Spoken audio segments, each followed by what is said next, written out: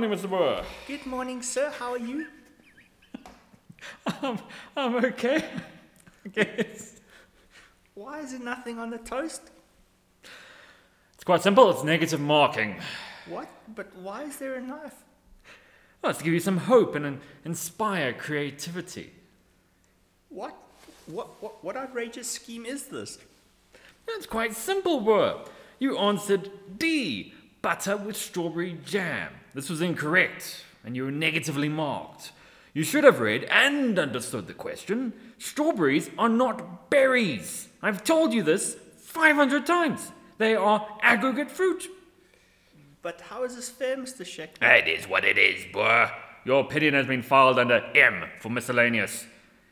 If you pick up your bottom lip, you might be interested to know that this is the read the exam questions carefully special. And it is that time of year already. You caught me off guard 5 times over at that voice. Toasting Zion Shaka Shaka Micah Boer. I was trying to play a younger self. How do you play a younger self with a voice like mine? It's like, well, and we've been told many times that we sound exactly the same, so I thought we had to do something there. All right, I've got a show and tell again, part of it. We're looking at a MotoGP race, Yes. and in this race, someone has... He turned his bike into a skateboard. Yes, he has. He decided to come off it at the same time. But what's interesting to look at is a tech that apparently has been around for a while. I haven't been aware of it. And if you watch his suit, as he comes off of it, he suddenly undergoes a rapid acceleration, and you'll see it inflate. He's got an airbag. A wearable airbag. Wearable airbag. And it's an interesting look because I remember back in 2012, when I first started lecturing design, I remember telling students about the idea of putting airbags on motorbikes. And it was with those big... We've actually done a podcast on bike safety exactly, and things like that, and I remember it was touring bikes, those big bikes, the saddle, sort of canisters on the side and the big cowling up front. And basically what happened is you strap yourself with a seatbelt into the seat. There's airbags that deploy around you. Yes. And it was the idea, okay, cool, applying something from a car to a motorcycle. But it's taken very literally in that we're applying the same ideas. It is. I think this only works in the on a racetrack or on a road where there's no obstacle for you to hit into. Obviously, yeah. But it's something that I hadn't actually thought of in the basic concept of actually... How does it know that you're having a bad... Well, what it looks like is as he undergoes a rapid acceleration, which... I mean, because it's quite a... When the thing suddenly triggers... So he lifts his foot off, but at that stage, that's not rapid now, and he suddenly gets thrown. I don't know, actually, Roll even rate, that's not... yaw Yeah, rate, maybe it's a something yaw like rate, that. but even that, I mean, because you don't want this thing deploying, because it looks like it deploys on his arms as well. Yeah. It's around his... primarily around his chest, obviously, to protect that. Tell you what, that guy could have done with a set of Heelys built into his boots. Yeah. Jeepers, that's... Yeah, I mean, it's not a sort of thing like those avalanche cocoon things. Yeah. Nothing like that. But it's the idea, and I think it's the whole thing with why we always look at alternative options. And one of these alternative options, do we put the airbags on the bike, or do we put them on the person? track. Or do we put it, actually even better? I mean, I can see a student coming up with a design where it's a case of the track can sense, so it can stop the bike from going, and then you have to determine difference from bike from rider. But, that would be, I mean, can you imagine if it went off accidentally? Whereas this thing, if the thing went off on your back accidentally, it's not really going to, to change the aerodynamics a bit. Yeah, change the But it's not aerodynamics. going to snap your spine or something. No. Yeah, I'm imagining these turrets just targeting riders as they're coming past with like a rubber bullet thing that attaches onto Or your grappling blades. nets. Like I've been watching some other YouTube algorithm thinks I'm interested in high-speed car chases. Okay, recently. fair enough. And some of the grappling tech that they use to go up and then snatch a wheel. And that is straight out of Mother Nature. It's from an anglerfish or a chameleon or eagle one of the coming net in spiders and, or a bald eagle or something like that. Yeah. Yes. All right. So fun fact, quite awesome. Yeah. Yes. All right.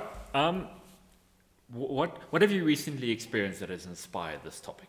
Well, this topic is an interesting one. What inspired me is to go to the sort of weekly shop. It's done normally first thing on a Saturday morning. You get the week's chores out of the way. Yeah.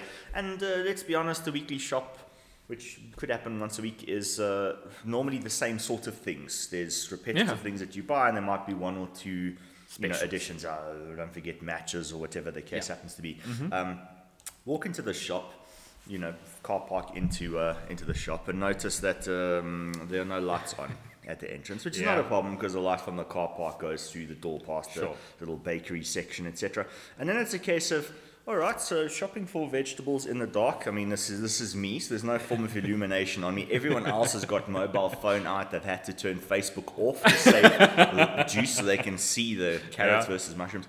I didn't really have a problem shopping in the dark, except with things like expiry dates. So things like in the fresh section, which is near the door, you could sort of turn the mushroom sideways and you could use the light that came in to check it, etc. The grocery aisles were quite interesting because they're in the middle of the shop. So cracker aisle, the pasta, rice, that sort of aisle, total darkness. But again, I didn't struggle at all because I know that shop quite well. Yeah. If it was a new shop, I would have been looking in the dark for where it is. Sure. But I knew where everything was in there. And actually, while other people were really struggling using their torch to try and find stuff, I didn't experience any problem at all. And then when I was, at the till, you get the manager coming around and say, listen, we're running on batteries. Can you please hurry it up? We have no idea how long how long you've got. And then I started to look upwards and I looked at these UV tubes. And I did a basic count that there were 20 rows of them and about 30 tubes per row. Okay, so that's now hundreds of these big UV tubes in the shop. And you think, let's be honest, we sit here, we're surrounded by 6 of these things. You could turn 5 of them off and they'd be way too much light. Exactly, yeah. Okay, so then I was thinking each of these things is 40, 50 watts times hundreds of them. You've now got kilowatts worth of lighting in a shop where, let's face it, most retail shops, it's far too bright anyway. You don't need that. It's as bright as outdoors. So what ideas have you got? Because, the standard thing with third years is that they need to hunt for problems. Now, you could say, well, shopping in the dark was an interesting experience. There was not enough light. And everyone was able to shop with personalized light, but they had to bring it themselves. That's not an ideal type thing, light your candle, go around the section. But what ideas have you got in between, where if you were to work out how many kilowatts was spent on lighting, where there might not actually be a shopper in that aisle I was just for thinking 10 minutes? I mean, at the very least, although I would say with the tubes, a lot of the energy expenditure is actually in the starting up. Yes. So the turning on and off, so basically only when a person walks in that aisle do we activate the lights. But then if we move to an LED light. If we were to change the style of lighting, yes. Exactly. Or skylights. Most shops are open during the day. Well, exactly. But that's the whole thing, is that if you look at the shopping, or the shopping centre, the lights are on at a constant point, constant luminous, throughout the entire day, regardless of who is there or in a given location. So we could go, on the route potentially of having lights that, we've talked about in the past a rail system in your shopping centre. We have done the rail system before, but that wasn't for illumination. That was for shopping. Yeah. And the other thing is, if you think of the energy stuff in there, you've got the cash register and the money system. That's a very low energy type thing. They've gone to flat screens and things like that. So that's a couple of 100 watts for the entire shop. Yeah. Obviously, you can't do things like turn on and off your butchery fridges depending on the temperature there. So you've got some things there where you can increase the efficiency. So if you have a look, Woolworths have gone for those kind of closed doors on everything, where now it's a case of every time you open the door, you let all the cold out. So I don't actually know whether it is that good. If you were to look at it with a thermal camera, Woolworths is famous for keeping their customers cool in the shop as well. But for example, you can't really save much on the fridges. You're not going to do them on and off for their duty cycle. You're going to keep your frozen stuff frozen. You're going to keep your milk cold and things like that. Bakery sections, they're quite efficient in what they do. Yeah. So and there you have to keep the certain elements warm, otherwise you're getting staleness, or you're getting pies that are going cold, and you're getting bacteria and stuff like that. You can do quite a lot with things like insulation and natural ventilation. High loft spaces are common in shops to keep the shop at a reasonable temperature. Let's be honest, most shops in SA don't really have heaters on in wintertime because we don't have 30 feet of snow outside with your huskies waiting to take you home. And in summertime, we don't really have 50 degree sweltering heat. So the air conditioning, that's something you can't really do much about. But there's quite a lot of energy which is wasted in lighting. Yeah.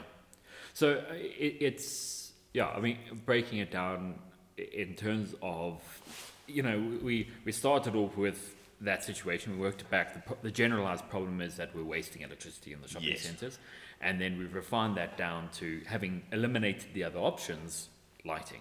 Right, so let's just not do what we normally do, which is try and work out exactly what the problem is. Let's do the standard student thing Of just rushing just into rushing into concept. So I present. I'm just going to go straight off for concept 2. Oh, I'm going to install lights on the basket and the shopping trolley. nice. Okay, cool. Fine. And now we've got that battery so you can self-propel it as well. So mine is this expensive Rolls-Royce shopping trolley or basket, which Yeah. has got lights and stuff on it. So you illuminate. It's a bit like Harry Potter. You're walking through the Yes. thing and you've got your one light with you. I was wondering if we train the lights on the front wheels. As you turn it, it then sort of guides. But Oh, knowing you can how, see the specials around the corner. exactly. Yes. The only problem is knowing how the front wheels on some trolleys work is that your light is like a disco suddenly in the middle of your shopping centre. So, okay, no, but there definitely lights, some low energy lights on it. And then when you are done and you put the basket back in, that it charges up the system. When you push the trolleys back in, clicks into You can place. certainly make that work. There are the same issues we have with our project in that, if you park on a decent shopper, you Yes. park your trolley on the left-hand side. There are basket shoppers that park their basket down to get their groceries, whereas me, you just hold the thing and Yeah. put it in. It depends on your gun strength. And with a shopping trolley, if you park it on the left and then you go to shop on the right, you could block the light from your own shopping yes, trolley. yeah. So it would change the way that people drive these things around. And do you Yeah. make the arms articulated? But you could make it work. It would be ludicrous. Yes. But you could make it work. What else could we do? My thought was a lighting system that effectively follows the person along with, not airborne in the sense of flying. Yeah. And I don't think it even necessarily needs to be. It's not. We're not talking about a direct spotlight where it senses where your eyes are looking and then there's this like stage light that zooms around. We're talking basically about illuminating the part Yeah. of the aisle that you're in as you go. Exactly. So it's almost in the sense of turning on and off, but effectively, I'm envisaging it as lights that all the shelves have like a light rim around them. Yes. And then as you walk around, it basically just illuminates that. That's small right, like section. a roller coaster of lights. Yes, exactly. Not on the. You could have some Well, I think you roof-mounted have to. Yeah. background light to give you basic stuff, so it's not pitch dark. No. But then the lighting to see what's exactly on the shelf or to check expiry dates could be this thing which is mounted quite close to Or you. if you have a sort of a half sheath around your light tube, and that can shift, and then that would reflect the light into either the lower parts of the shelves if you're looking down, Yes. or the upper parts of the shelf. The head tracking system, the eye tracking system, I think would move by head tracking, so you wouldn't be able to look out the corner of your eye at the spaghetti because you Yes. shouldn't buy it. It's a case of turn your fucking head and look at it. Exactly, You want yeah. it, and then look at it head on. So yeah, that would work in that sense there. What would be like a really extreme over-the-top solution to this? The other thing which I thought was rather interesting is, if you just look at how light works, generally they have positioned the light tubes directly in the center of the aisles normally. Yeah. But sometimes not. Because, you don't move your lights around in a shop, you do move the shelves around. Exactly, yeah. I've had it a few times where, depending on how they've packed the shelves, the stuff on the bottom of the shelf is actually in the shadow of the stuff above it. Mm-hmm. Obviously, there's the thing of if you ever went into an old-fashioned library, the magazine racks were kind of just at a gentle angle. So if you stood back, you were at like 90 degrees to it. Your plane of view, yes, yeah. But that's if you're looking for books. You need to read what's on it Yeah. quite carefully. If you're buying rusks, you don't need to zoom in and have a look to see which one it is. It's quite evident from the colors or what's written on it. You're buying washing powder or whatever. You just need to check maybe something on it, but you're buying standard items. Yeah, I'm wondering if it's a sort of a conveyor belt system, almost like a combination between conveyor belt and vending machine, where we're looking at a particular strip at eye level. Yeah. The conveyor belt moves the various shelves around, so what's on the lowest shelf eventually gets moved at the top, but it's only that shelf that's lit. Yes. So it probably end up taking a little bit longer because you have to then wait for your item to potentially come up into the light unless you happen to know it's coming. You give me a rather crazy idea about this sort of shopping thing. If you were to do something like a drive-through for cars, where you shop from inside your car in the parking Okay. lot, but then basically the entire shop whizzes past you All the shelves basically just go through past all the customers. So basically, you just have to hang in there long enough, and everything in the shop comes past you. Just a crazy idea. I mean, yeah, at some point it's becoming a Checkers 60/60 Woolies Dash sort of thing. Do it yourself. Do it on your phone, and then you basically, it's not ordering, at like a drive-through where order, then go to the next till to pay and the next till to collect. It's order in the parking lot, make you place your order, Yes. go through, pay, and then next shelf they'll have it ready for you to then collect. That's an interesting point. Is the sort of order and then shopping gets delivered to you. I mean, there was a newspaper article which I didn't go and check the numbers, which is fatal of me. I normally do, but it was basically, if you live this far away from a shop, it is more economical in terms of how much your car costs per kilometer and insurance to use the Checker 60/60 option or whatever to deliver than for you to get in your car, drive there, and get it back. And I think the distance was something like 12 k's or whatever, which in Johannesburg, not many people are more than 12 k's from a shop, but for some instances, you could very well be 12 or more k's. If there's a particular shop or there's a special at a particular store and so on. That's right. Now, here's the thing. You've seen these people whiz around. They know that shop backwards. Yes. In fact, they don't even, their eyes are on a scanner and where they're going to put it in, and they know the item. Those people are pretty skilled at what they do. They don't need the abundance of light to do their particular job. It was something actually I've been sort of, since we proposed the topic, I've been thinking about in the general sense of, say we were to automate this system, to have a thing that would drive through, not a person, but a thing to drive through. Yes. I can see it that, we're looking at sensors we'd need in order to be able to identify the foods and stuff. I mean, what we're saying about not needing the light to do it, you wouldn't need a camera system for any kind of automated system. No, you wouldn't. You, in fact, be able to do the entire thing in the dark, because it's not like these are live elements that move around on the shelves, provided whatever packs it is also on the same system that collects it. That's right. And the other thing is things like in giant spare parts warehouses where things are accurately located, it's the position of the thing which is in memory, not what it looks like, or the optical thing. And the grippers that go and detect it, they're often not optic. They'll use LiDAR or something else, which is not something that we can, need to see. Or how even it as works. simple as like our staff card, student card sort of thing, where basically as it comes near, beep, no, that's the wrong one. Beep, That's right. I mean, basically, most things in a warehouse are actually stacked barcodes out so that the thing can instantly scan. It's like, oh, these are not buttermilk rusks.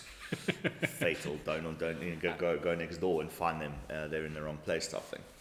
Okay, so the thing is here, so if we were to rush into that, and I say, okay, the problem is that we're allowing people into our shopping centre. Yes, people are still going into shops to get stuff. Exactly. And now, there's too much lighting. In a COVID environment, yes, it makes a lot of sense, Yes. because we don't want people congregating and things. So okay, that helps. We're not having people with their snotty hands touching items and things like that. Does light affect it, Mr. Sheckman, on people like moths? There's a light in aisle 3. It's where all the shoppers have gone. But lights, guys, it's just the one flickering light and everyone's just standing there. Yeah, no, I mean, that's exactly what happens. All the lights come back when everyone's wondering what the hell just happened, and they start going back to the rest of their stuff. Yeah, no, of course. But I think on that point, if this was a student project, how would you end up proving that it was a problem? Because it's very easy to. I mean, we're going through that now with our students, where it's a case of there's the sweeping statement, there's this thing which is said, and it's a case of, and you're going to prove it. Yes, I may believe you, but how are you going to prove that it is a problem? So I mean, you started off with interestingly, basically, you started off with the proof right from the beginning, where let's look at how much troops, how much power they take up. Yeah. The difficult one to be obtained would be what is the total cost of electricity and stuff. And that's where, when you talk about energy, students often don't factor in time. They'll look at this. Here's the way that I'd like to think about it. If you cut down the lighting, because this is assuming we go shopping. We are a decision-making thing that requires input from a couple of our sensors simultaneously. Yeah. Now, if the lighting is not so great, our decision-making might be slightly slower than if the lighting was good. Yes. So we save energy on the lighting, but we now have to build a bigger car park because shoppers are taking longer to shop. Yeah. Which means if you take time off work or whatever, you're now spending longer in there. It might not be much. It might be 2 minutes per week, but times 52 of them, that's several hours in a year burnt. Type thing. You'd have to factor that in as well, because that is also an energy cost. And I think it's also, time is also a big one. If we say, look at the Woolies thing of putting the closed doors. Yes, they let all the air out, but over time, considering, again, we're not always having shoppers and stuff, you then can theoretically create a sealed environment. So during that time, we can then lower the cost. So it's not, we don't look at it even as over time what we would do, but we also don't look at it instantaneous moments. We have to then draw it out over a month or a year. That's true. I'd be interested. I mean, the Woolworths near me has a particular problem in that it's quite near a kind of marshland. So there's a little bit of humidity. It's in the bottom of the basin. If you go in early morning into that Woolworths, you actually have to open up all of those fridge doors to see what's in them, because they're all fucked up on the inside. And you think, that's a complete waste. And I'm interested to see, how does a Woolworths in Durban cope in summertime with the defogging? I mean, do they, put... do they not put them up? Divers gold on the door? Do they not have them? Is there someone with a squeegee once? I'd be interested to see that. That's a bit of a sidetrack. It's one of the things that if a student presented that concept, the Woolworths ones, you could almost literally do what they do at, let's say, Chinese restaurants. Why do you need to see what's in the fridge? Just take a picture of what should be in it and put it on the door. Yeah. Open it up. It's like, this is the frozen pizza one. Open it up. It's like, oh, prawns, calamari, what? Yeah. As opposed to fog door. Oh, I wonder what's in this one. Yeah, exactly, because that's the week they decided to reorganize all their shelves and move everything around. And I think the other thing is, if you were to take the energy bubble and go one level out, let's say with a Checker 6060 model, let's assume your weekly shop is the same kind of stuff.